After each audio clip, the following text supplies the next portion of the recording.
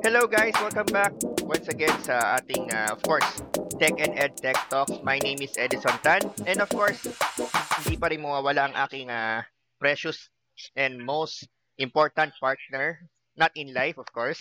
Ayan, Cyrus, welcome Hey, back to the show. hello guys, kamusta? Ayan, so yeah, today no we have a very special guest syempre dahil of course ang pag-uusapan natin today is something unique, no? Syempre, a lot of us here in the Philippines, mahilig tayong bumili ng, ano ba, kotse. 'Di ba? Sabi nga sa news, nung pandemic, I think there are more than 200,000 new cars that was sold in the country, no? I just don't know kung ilang buwan yun or is it a combined one, no? But still, it's a large number, no? Kaya nga lagi tayo nagkaka-traffic, 'di ba? But of course, wag na natin muna patagalin at i-welcome natin ang ating guest of course, from Tuner. Ah, ang ating guest today is si Noveline. Yan. Morning, good morning. Noveline, welcome to the show. Hi. Ayan. So, musta ka naman? How's your, Okay lang. thank you for, no? Thank you for being with us today. And of course, we all know that, dahil ang topic natin ngayon is all about kotse, no? Kaya ka nandito. Dahil alam namin na isa ka sa mga most respected Thank you, individual, thank you. no? Women in the industry. Ayan. So siguro ang ano natin, no, since we're talking about kotse, no, and of course, we should talk about the technology inside our cars. Kasi syempre, pag bumibili tayo ng kotse, lagi nating tinitignan ano bang meron doon sa kotse na 'yan, 'di ba? Aside, ikaw Sai, ano bang tinitignan mo pag bumili ka ng kotse? Siyempre, pag bumili ako ng kotse, ang unang-unang titignan ko dyan is yung about sa gas, kung gaano siyang kalakas mag-consume ng gas. Siyempre, dito sa Pilipinas kasi, hindi ganun kaganda ang traffic system natin. So, talagang hindi may iwasan na magiging malakas sa gas ang sasakyan, especially pag nasa stock up tayo sa traffic.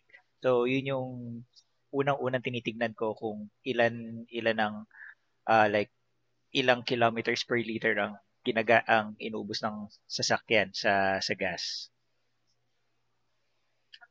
Ayan. So actually, may point ka nga naman, no? Dahil syempre hindi naman nagmumura yung gas. Minsan tumataas, no? But sa'yo naman, Nobs, ano bang tinitignan mo when you are going to buy a Nako, new car? for me kasi, more on the interior ng kotse, kung okay ba siya. Kasi ang ano kasi, more on na passenger side ako kasi iba yung nagja-drive lagi. Kung ako naman nagja-drive, yung technology kung compatibility ng phones natin ngayon para mas madali mas mabot ng mga tawag, mga messages. Kasi may mga tech kasi ngayon, especially sa market ngayon, meron Apple lang. Meron naman Android lang. Tapos meron naman din na meron both na pwede. So, yung ano ba, pag bumibili ba tayo ng sasakyan, 'di ba? Ah, kung sinasabi natin na yung ibang kotse, yung kanyang audio system pang Mm. Apple lang, yung iba pang Android lang. Oo, Napapalitan naman 'to, napapalitan 'di naman ba? siya. Pero ang ano kasi nun, when you buy a car, nandyan na siya eh. Dapat. Yung ano na talaga siya. Kasi ang car kasi, dapat mag-compatible sa iyo. Kasi kotse mo yun eh, pera mo.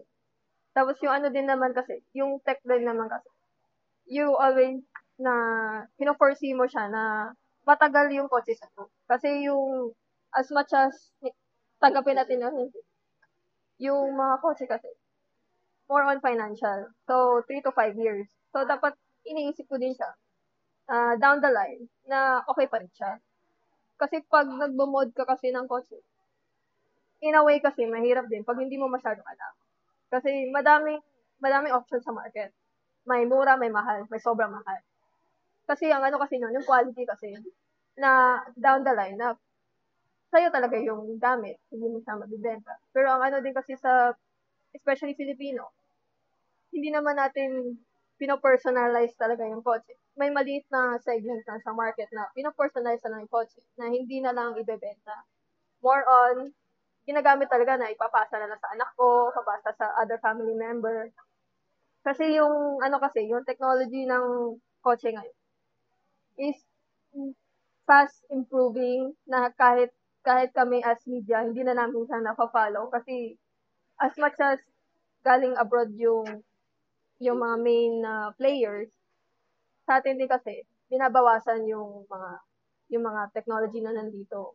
Iba yung head unit, iba yung sound system. Kasi yung ano kasi, for it to be affordable, hindi sa ganun kamahal. Kasi mahal na ngayon tax natin. Ang ano kasi nun, para mas madali natin makuha yung kotse for Filipinos. Ang mod kasi, ang modification of any technology inside the car, meron naman sa market. Ang ano lang talaga is, kung kaya ba natin yung budget. Kasi, binabayaran na natin yung kotse, magmumod pa. Hindi naman lahat may capacity na to buy stuff na ganyan. So, So what you're saying is, yung sinasabi mo is, uh, yung kotse, the makina, yes, and the body would yes, be the same, no? But yung nasa loob na tech, yun yung yes, magkaiba. Kumbaga yung nakukuha natin dito sa Pilipinas ay mas mas mura. mura or Yes. kulang-kulang. Pero paano ba nangyayari yun? I just want to understand. Kasi sinasabi mo na sa ibang bansa, merong mas advanced, no? Or mas kompleto na mga kit or whatever you call it. Pero dito sa Pilipinas, mas mura yung nakukuha natin. And from what I know, may nabibili naman na replacement. So, ano bang pinagkaiba? Ano ba yung kalakaran dyan sa ganyan? Ang replacement kasi, may mga ano kasi yan, parang damit lang or mga gamit. May class A, may class B, may class C. The more mura it is, hindi ka confident na magtatagal. Eh, ang Pinoy kasi gusto, pag bumili, tatagal. Ang ano din kasi nun, ang kalaban din kasi natin lang, yung tax natin, yung kung sino man nag-head ng accountant sa accounting department. Kasi sila nag-ano niyan eh, na how to earn more. Kasi ang ano naman kasi, ang iba kasi, ang ibang brand, ang gusto kasi nila, we sell more. Pero konti lang kinikita natin. Pero the big players kasi, they want to earn more. Kasi mas gusto nila na mas stable sa market.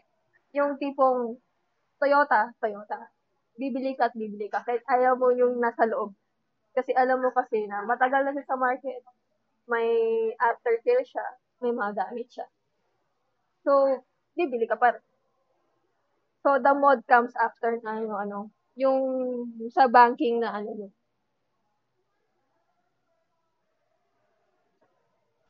Pero ano bang ano?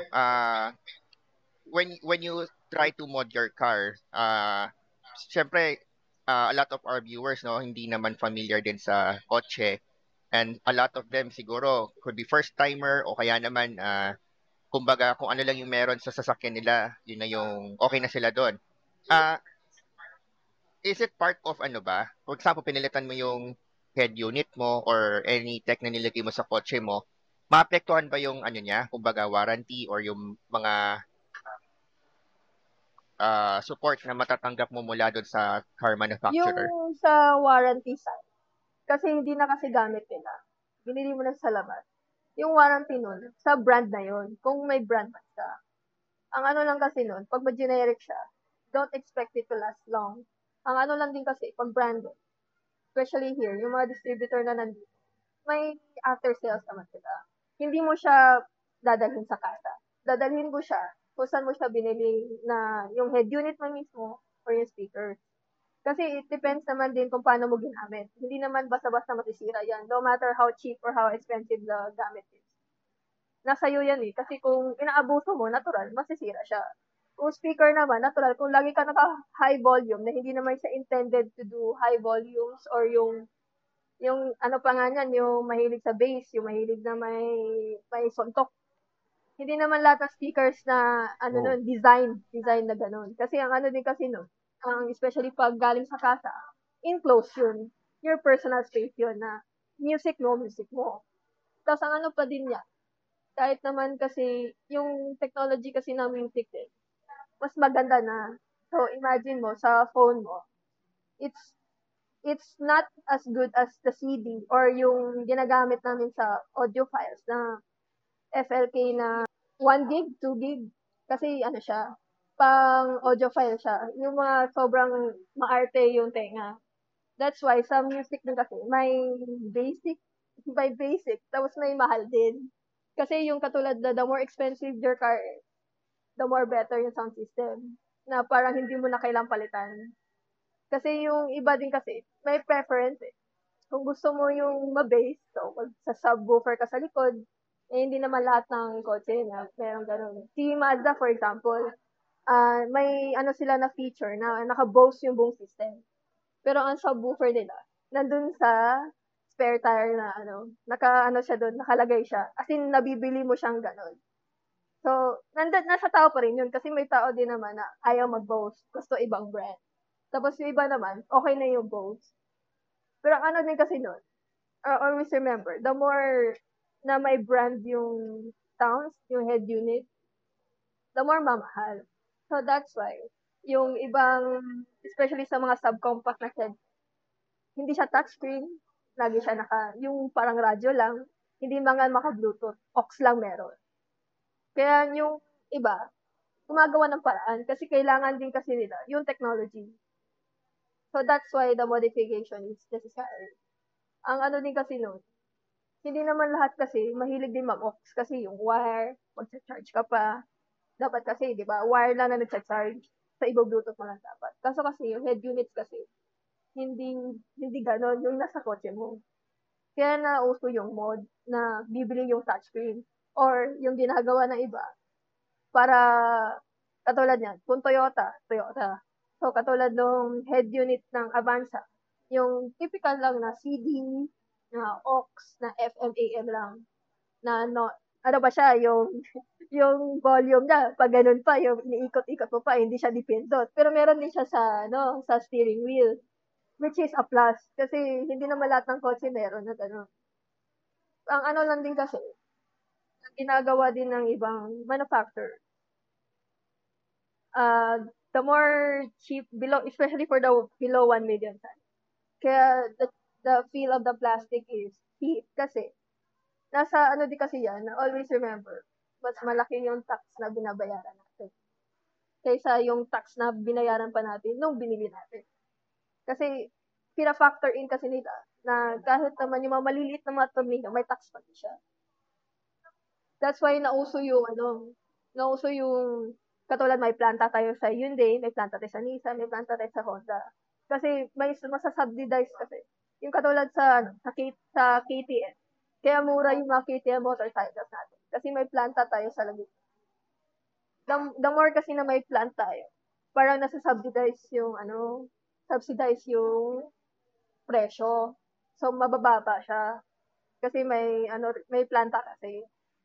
So, ang kasi nun, si Toyota, kaya medyo nakakapagmura siya kahit paano. Kasi may planta na siya sa Laguna. Same sa Mitsubishi. Pero hindi naman lahat ng model, di ba, dito Specific ginagawa, models di ba? lang. So, selected lang. Yeah. Hindi naman lahat dito ginagawa. Oo. And I have a question. Do you really advise na parang for you, kunyari, meron kang sasakyan na like naka all set up na siya from Okay. the speaker to the head unit, to the wheels, to the lights. Advisable ba na like maglagay ka pa ng like third party mods dun sa sasakyan mo? Advise mo ba 'yun? Kasi sa gusto mo. Kasi ang preference kasi sa modification, nasa iyo. Kung kailangan mo talaga, pwede mo gawin. Pero ang ano din kasi nun is yung budget kasi. Hindi naman kasi porket gusto mo. Example, gusto mo yung mumurahin na brand.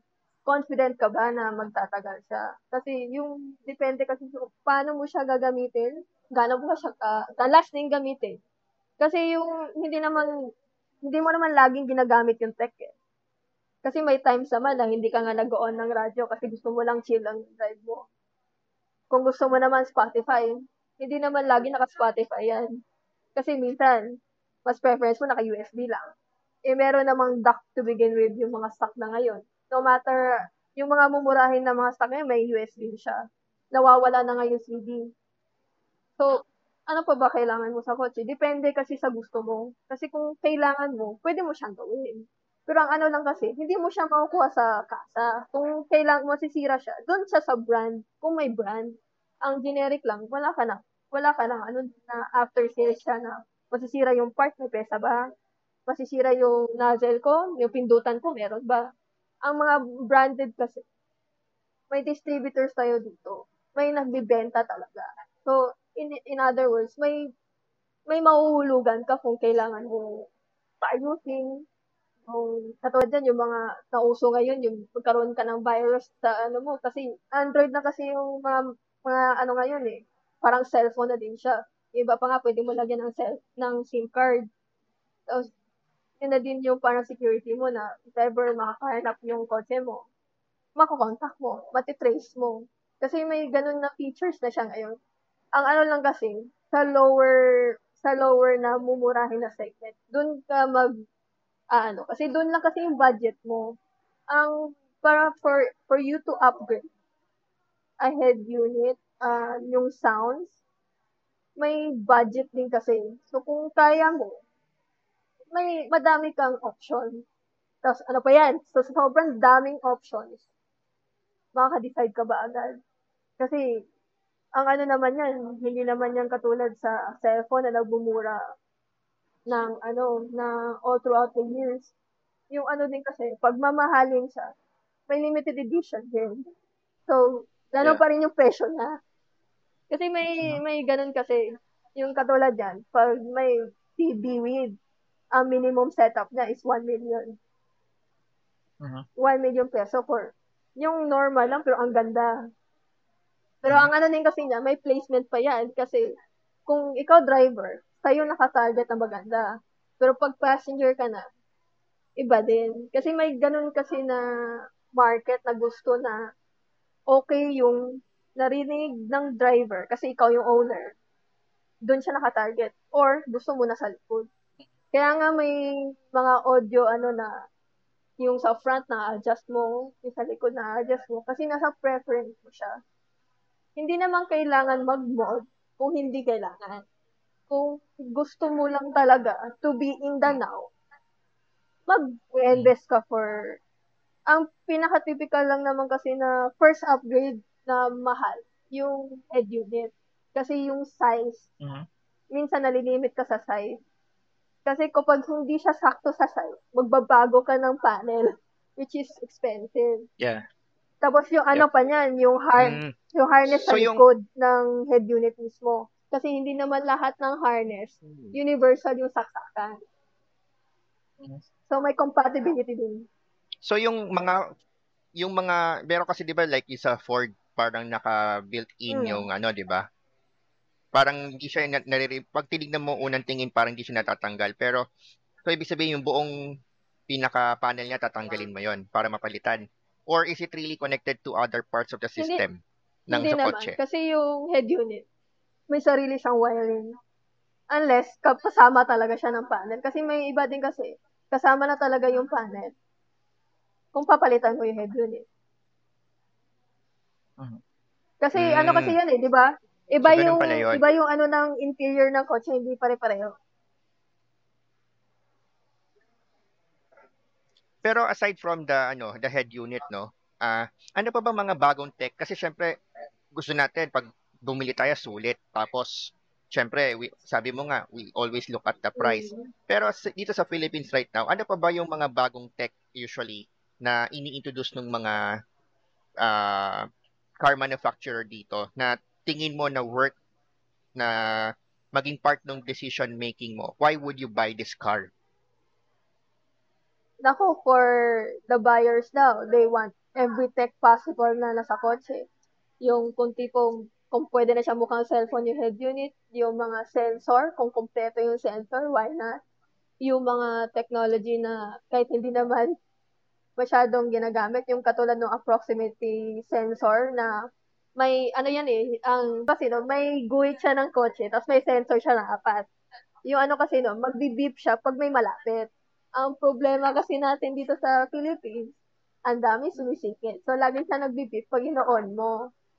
So, may malaking margin sa mga kilala ko na merong ganon, pinapatay din. Kasi nasa traffic ka na nga, tapos naririnig pa na magbibibibip.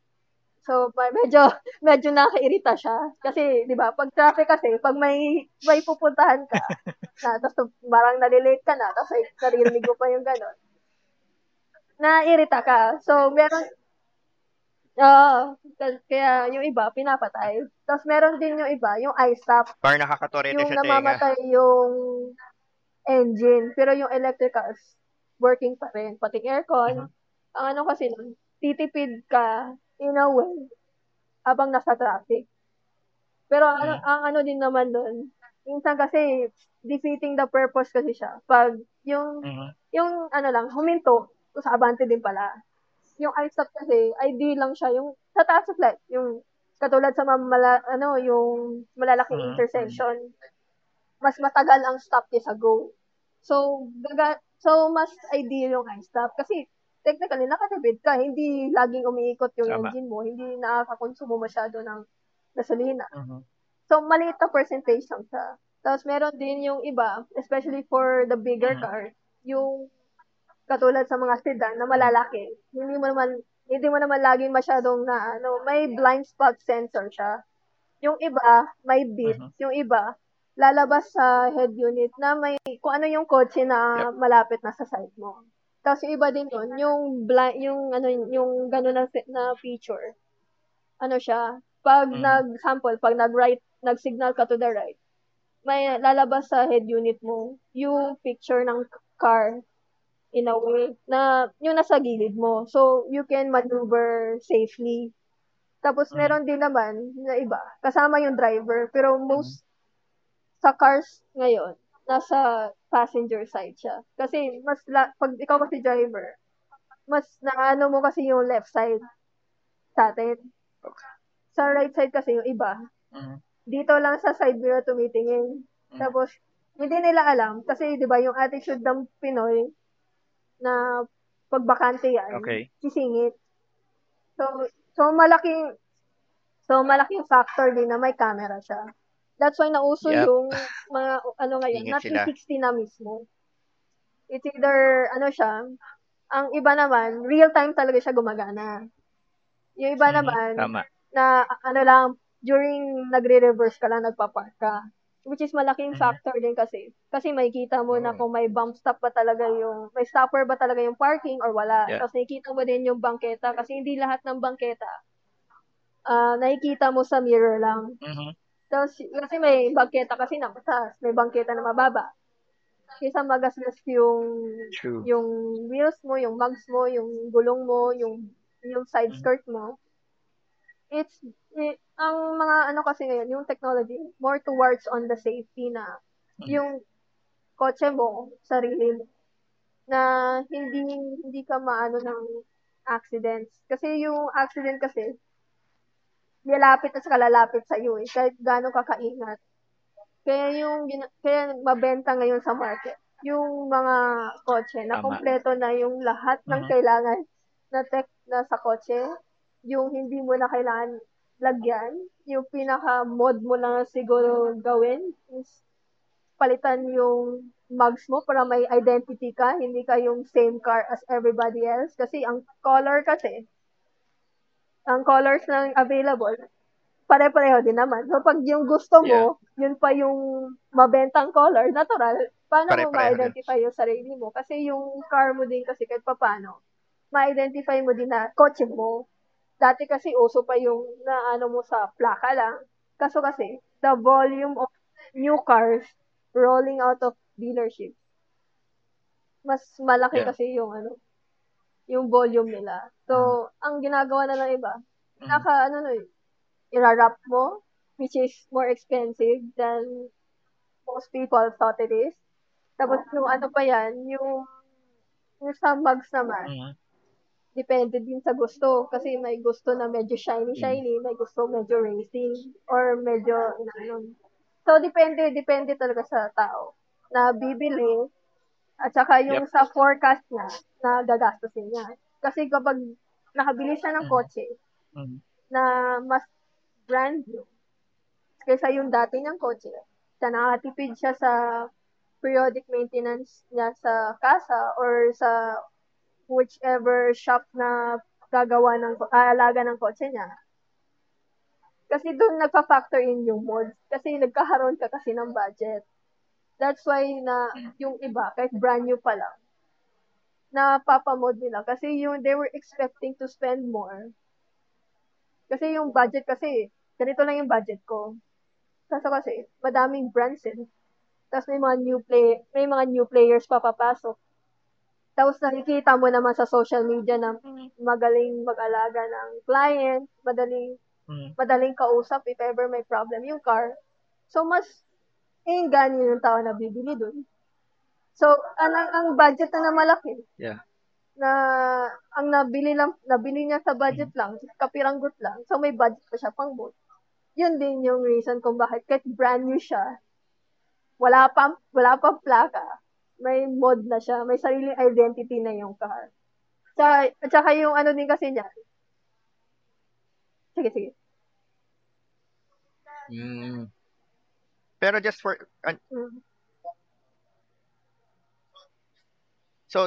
the benefit ng mga viewers natin at listeners natin, no? We're talking about budget and a lot of tech na sinabi mo kanina. Ano ba yung budget na tinitingnan natin dito? And you're mentioning maraming mga new players, no? Especially coming from China, yung mga brands like Geely, GAC, or GAC. How much are we looking at to get all this stuff na I don't need to worry anymore? With regards to GAC, give my cash, I get the car, everything is in. Okay naman siya. Na-impress ka kami kasi you're getting a bigger car for the price. Yung katulad sa GS4? Ay, GA4 na parang Altis nila. Kasi laki ng Altis. Pero you're buying it sa presyong Vios. Kasi may ganun na factor kasi yung the new players, you're getting more of what your budget supposed to be. Kasi yung lagi kasi binabudget natin, yung major players. Tapos pag bumisita ka sa new players, parang magugulat ka kasi you're getting more than what yung usual mo. Kasi pag nakakita ka ng Vios, nakasakay ka ng Vios yun. Pero pag pumunta ka sa dealership ng GAC, magano ka sa GA4 nila, basta yung sedan nila, gulat ka kasi you're getting a bigger car. Kasi kaya nga yung mga players ngayon, kahit yung mga big players, naglalabas sila ng bigger car. Pero yung presyo, yung usual, yung kung ano yung nakikita natin, ano yung ginagamit ng taxi, yung kung magkano yung presyo, you're getting a bigger car. That's why malaki yung in-improve natin sa segment na sedan. Kasi yung mga sedan natin ngayon, halos kasing laki na ng mga yung compact car dati. Kasi everybody wants bigger space, bigger na kakalga sa likod, yung kung pwede, may madagdag pa na isang tao kahit hindi naman dapat, yung mga ganon. Kasi may mga factors na ganon na kailangan sa buyer. Kasi ang ano lang naman yan is, kung hindi mo naman kailangan yung bigger space, dito ka sa usual. Kasi kapag kompleto kasi lahat ng features inside and outside the car, mas you get the feeling that yung parang yun yung value for money mo. Yun yung pinaghirapan mo na masasatisfy ka. Kaya 1, 2, 3 years down the line, masaya ka pa rin sa kotse mo. Kasi yung katulad sa mga major players na pag nakompleto na yung feature sa loob, mas nadami yung sales nila. Kasi people want that satisfaction kasi na kompleto yung sa loob ng kotse mo. Wala ka nang, kung pwede, wala ka nang idadagdag. Wala ka nang idadagdag. With regards to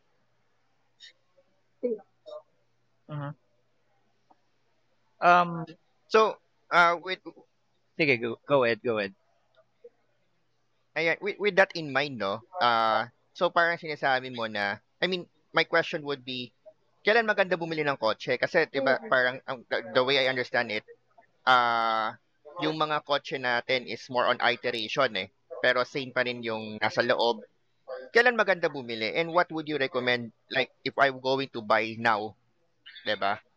Ano ba yung usual choices na siguro masasabi nating ah, hindi mahal, Kailangan ba hindi pati yung mura, ano, pero yung worth it, periodic tapos maintenance with na all the tech that you ano mentioned siya, earlier? hindi siya ganun kamahal?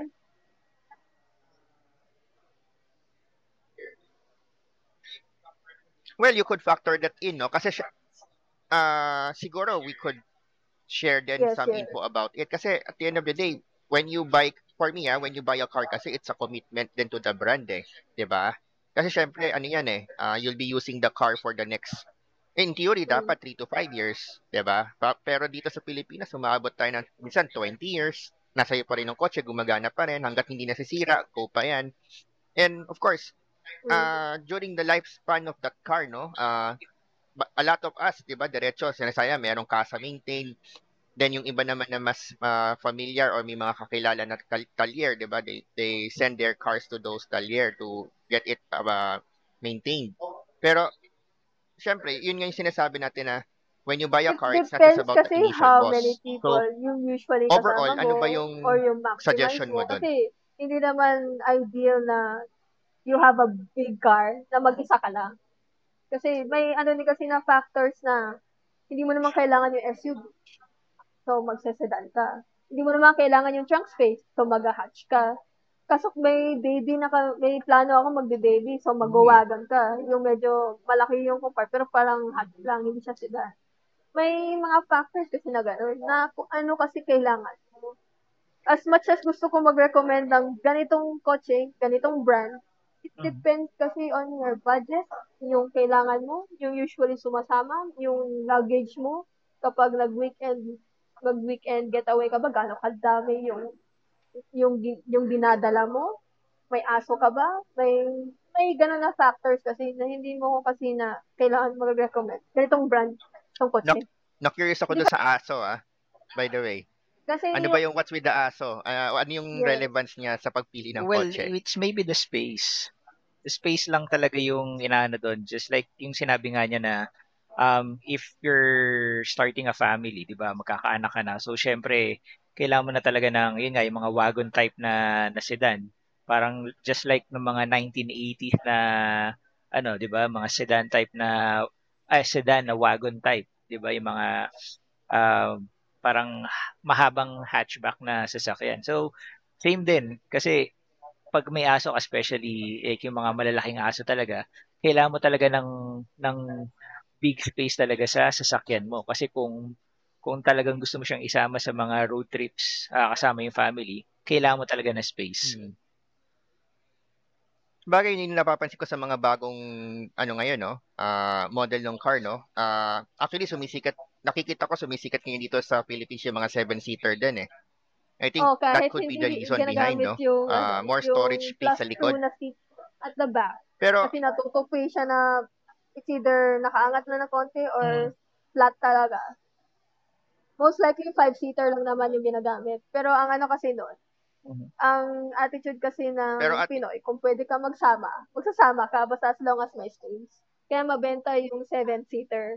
Ang problem na din kasi natin sa Tama, 7-seaters, tama. most likely, mag-isa ka lang din bumabiyahe most of the time. Which is, kaya nga yung inaano kasi, ideal ba sa'yo yung Tama. kotse?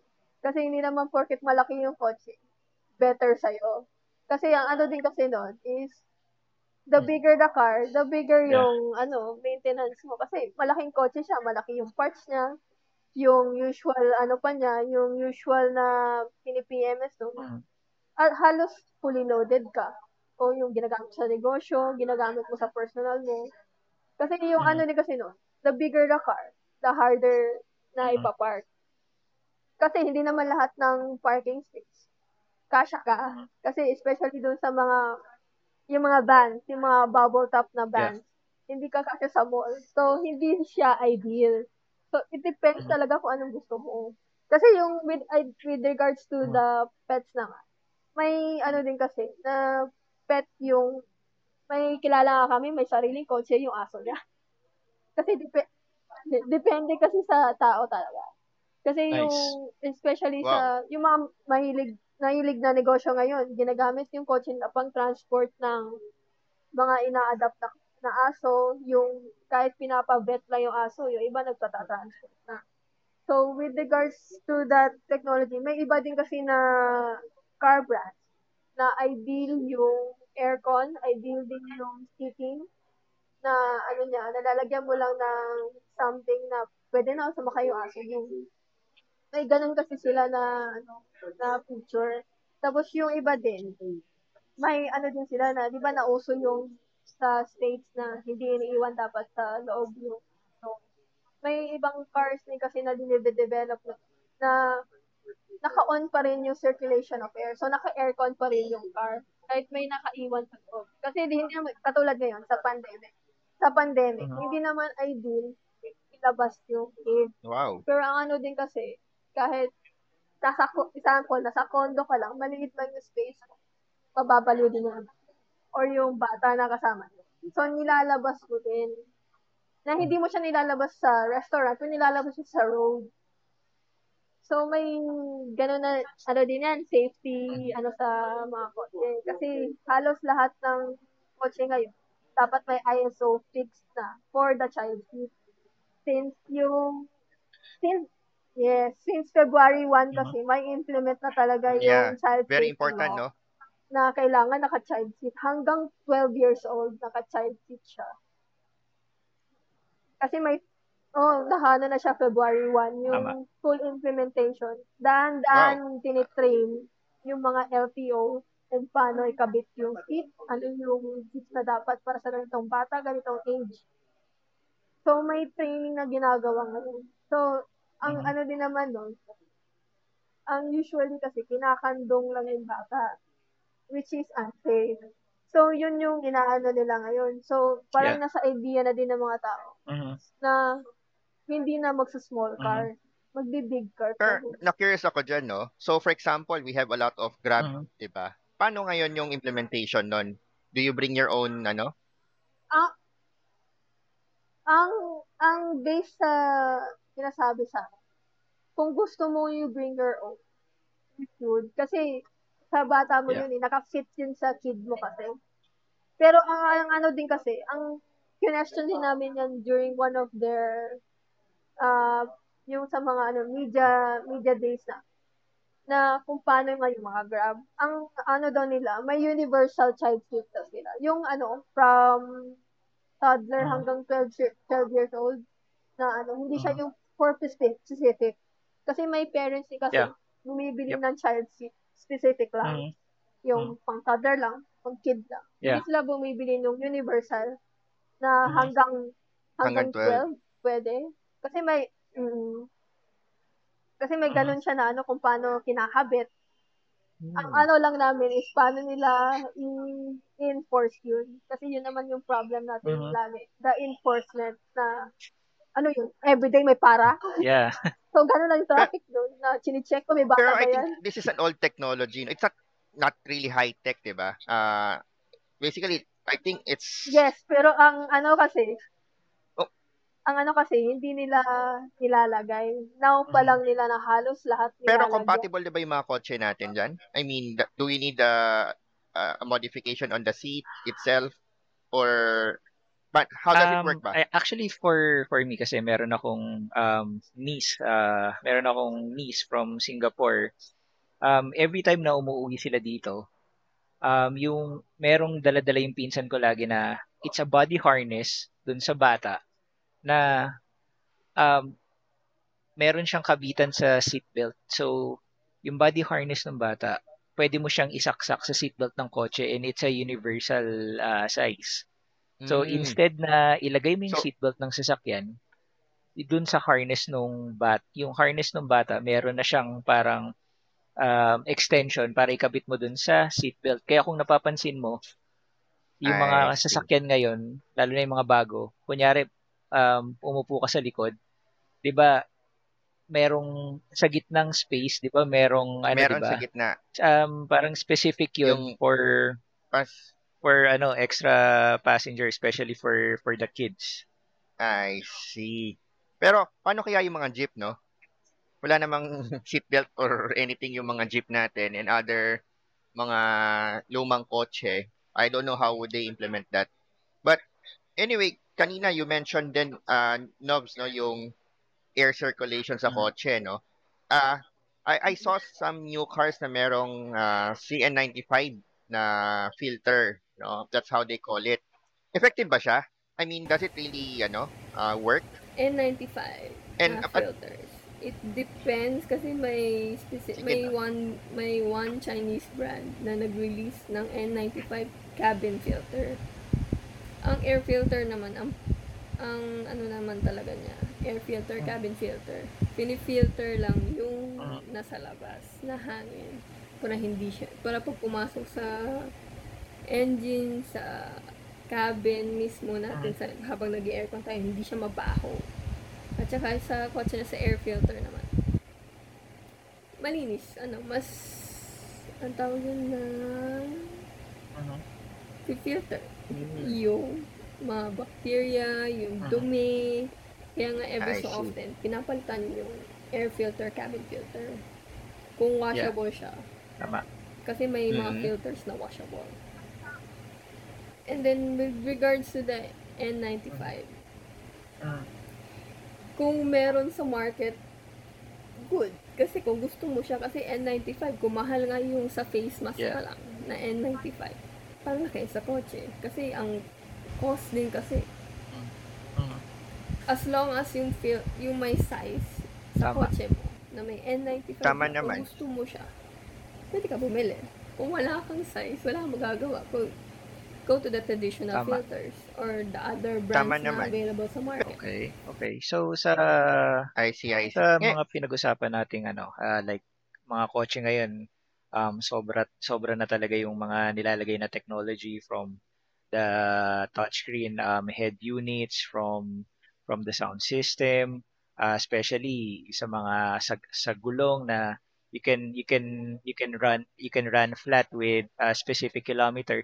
So sa lahat ng mga technologies na nailalagay ngayon sa mga brands ng mga kotse ngayon, for you Miss Novelin, for you, is the Philippines ready for electric cars like Tesla? With regards to electric cars, feasible siya if everyday mo siya ginagamit tapos hindi ka masyadong bumabiyahe. Yung hindi yung long drive na aabot ng 500 kilometers one way. Kasi ang usual kasi sa battery is 300 kilometer yung full charge. And then, may kotse din tayo na pluggable sa bahay lang. May iba din. Kailangan, may sarili siyang I unit see. pang charge. Electric naman kasi, mahal. Mahal ang technology. Sa atin, walang tax subsidy. Sa abroad kasi, Mhm. may bawas tax. So, that's why mura siya. Sa atin kasi, hindi pa tayo umabot sa ganong level na babawasan yung tax. And yung naka-experience kami, I rode an electric bike, motorcycle.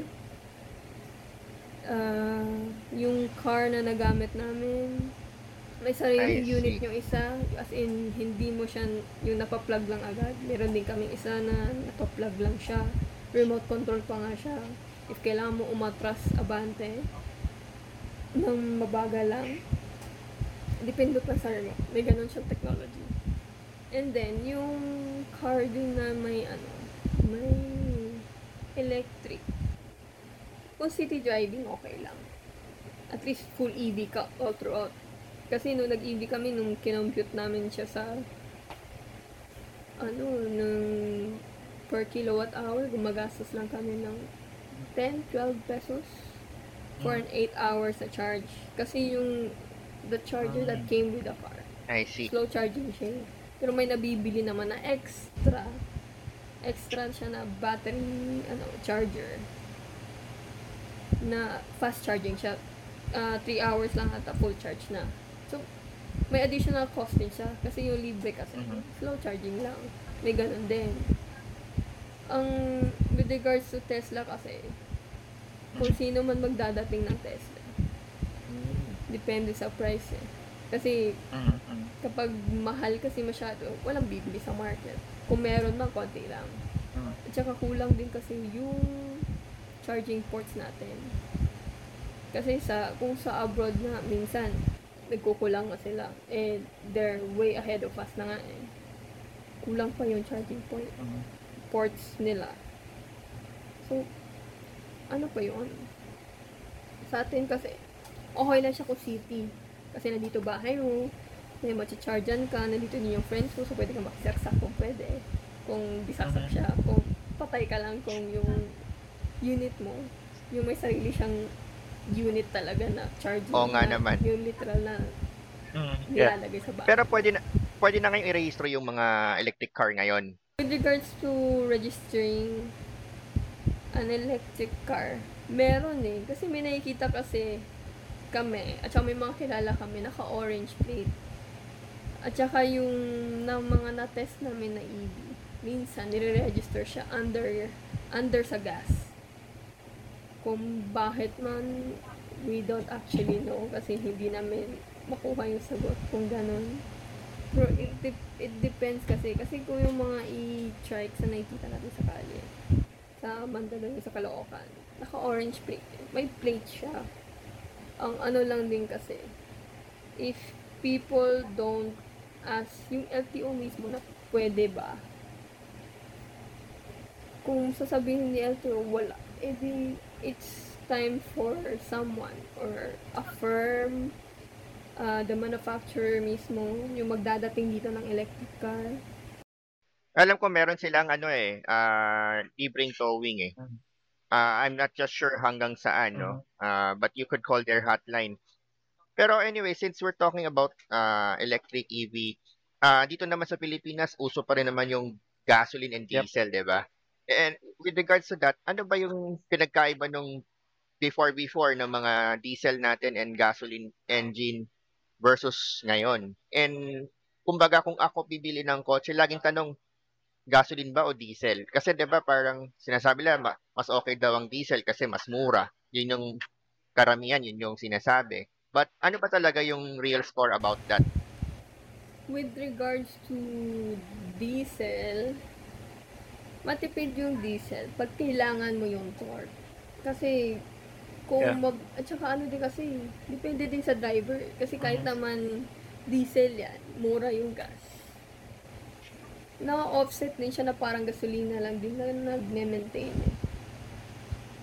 Kasi to begin with, pag ginagamit mo naman yung kotse, pag inaalagaan mo, alagaan kayo. Tsaka yung ano din kasi sa diesel, usually ano siya, yung ginagamit sa negosyo. So it's cost effective. Yung ano niya, yung loob niya hindi ganoon ka high-tech. Usually, kung meron man yung high-tech na diesel, medyo mahal siya. They tend to be more expensive. Minsan din, yung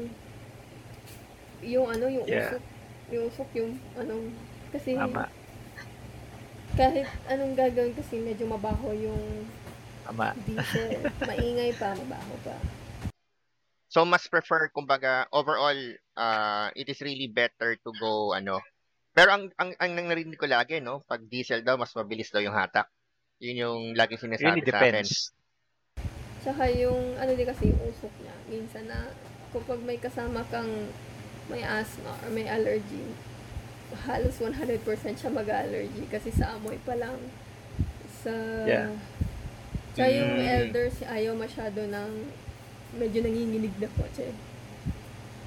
Kasi maingay siya. So, minsan din nakakapagod din magmaneho ng diesel. Kasi pag maingay masyado yung diesel, every vehicle na diesel talaga, once na unang andar mo, tapos finlore mo agad, makikita mo talaga, kahit gaano kang kaalaga dyan, maitim talaga ang usok niyan. So, that's why, yung sinabi nga ni Miss Novelty na talagang pag naka-diesel na sasakyan ka, kailangan alagang-alaga mo yan. Kasi pag hindi, para kang yung mga jeepney tsaka mga bus sa EDSA na hindi naman nila minemaintain yung sasakyan. Kaya tingnan mo, kahit hindi naman sila umahataw, ang itim ng usok, kahit naka-idle lang sila sa sa mga terminal sa pag-pick up lang Mm. ng mga pasahero, 'di ba? Ang itim na ng usok na lumalabas.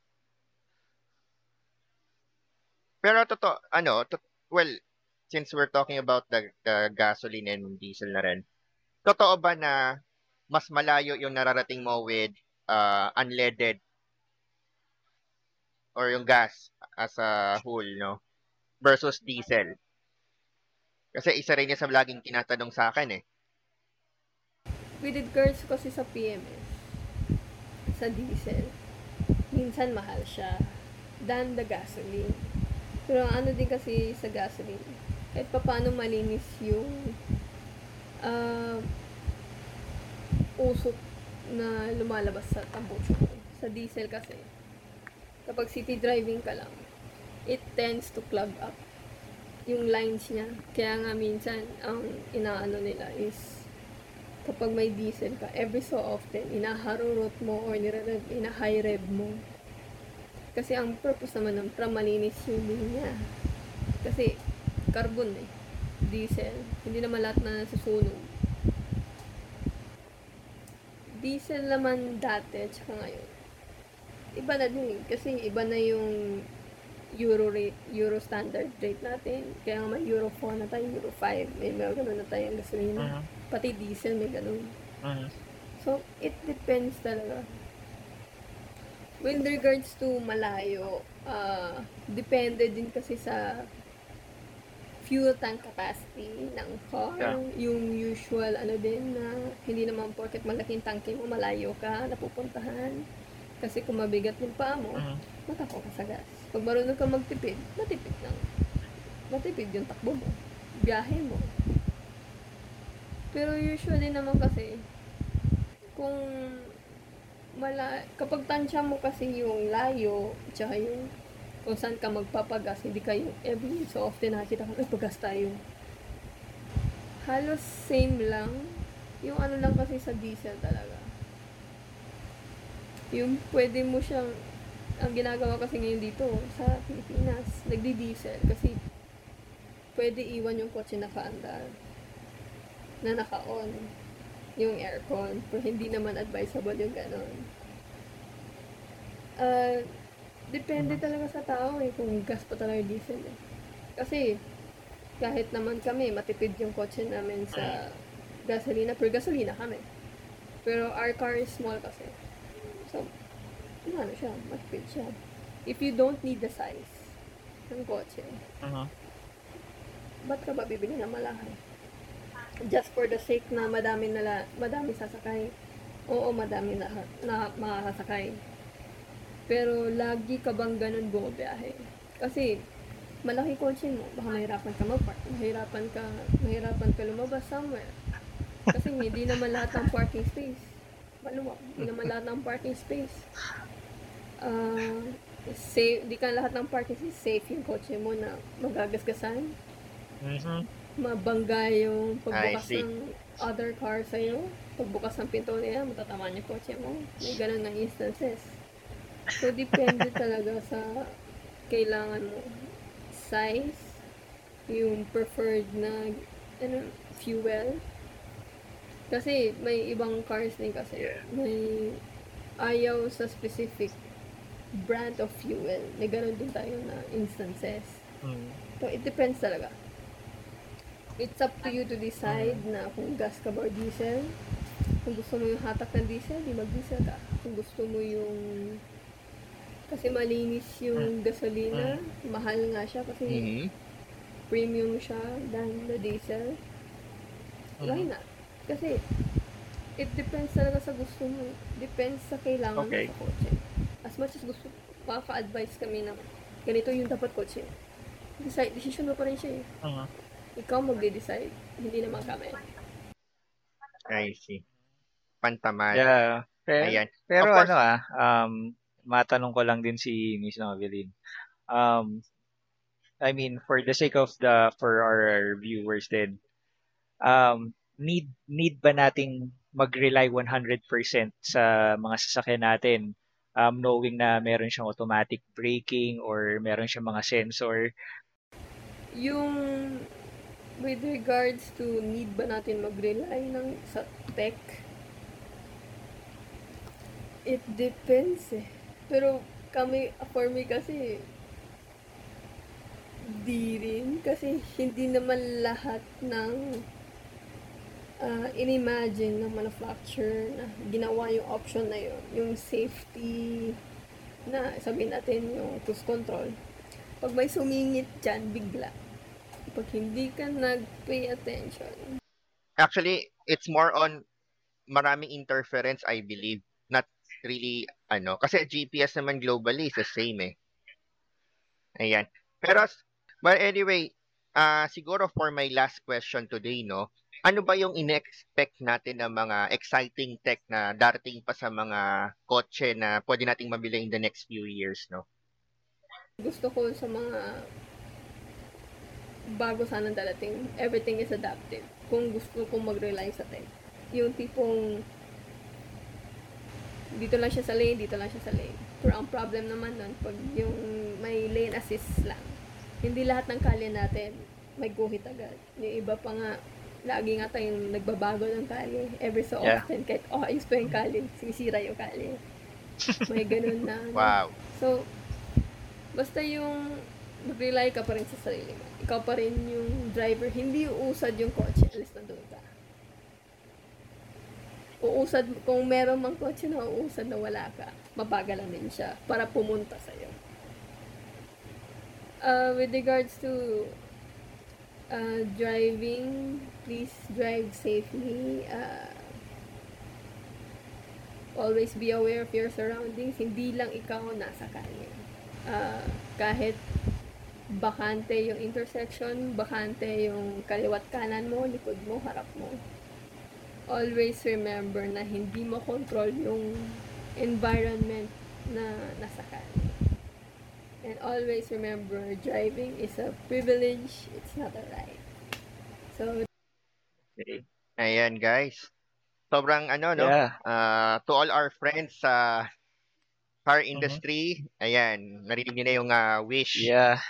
ni Miss Nobs and of course the rest of the Filipino people. Mm. Kaya sana pagbigyan niyo kami, ibaba niyo yung presyo at the same time add more technology to our Mhm. cars na nabibili Mhm. natin. And of course, who knows, maging mas loyal yung mga maging mas loyal yung mga uh, car buyers natin sa brand ninyo. Ayan guys, so maraming salamat Miss Nobs no for being with us today. thank you for having me and more to HP2, Edison, and Cyrus. And see you again next time. And of course, sa ating mga viewers at listeners, no, don't forget to like, share, and subscribe on our YouTube channel. And of course, meron din po tayong Facebook page, Tech and Ed PH. And sa lahat na nakikinig, of course, sa Radio Wiz, maraming salamat din. Ayan. So, Sai, ano bang masasabi mo sa ating mga tagapakinig at mga viewers natin?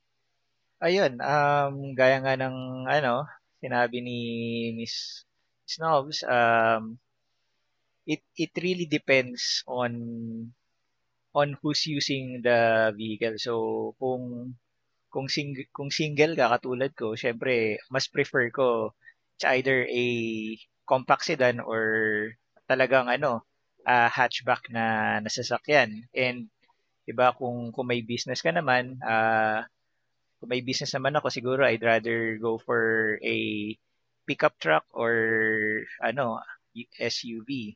And based nga dun sa tanong ko kanina, if ready na ba ang Pilipinas sa talagang electric cars, feeling ko hindi pa, siguro within the next 1.5, siguro mga isang dekada pa siguro bago pa natin ma-acquire yung mga electric cars like Tesla. Ayun. And yun lang.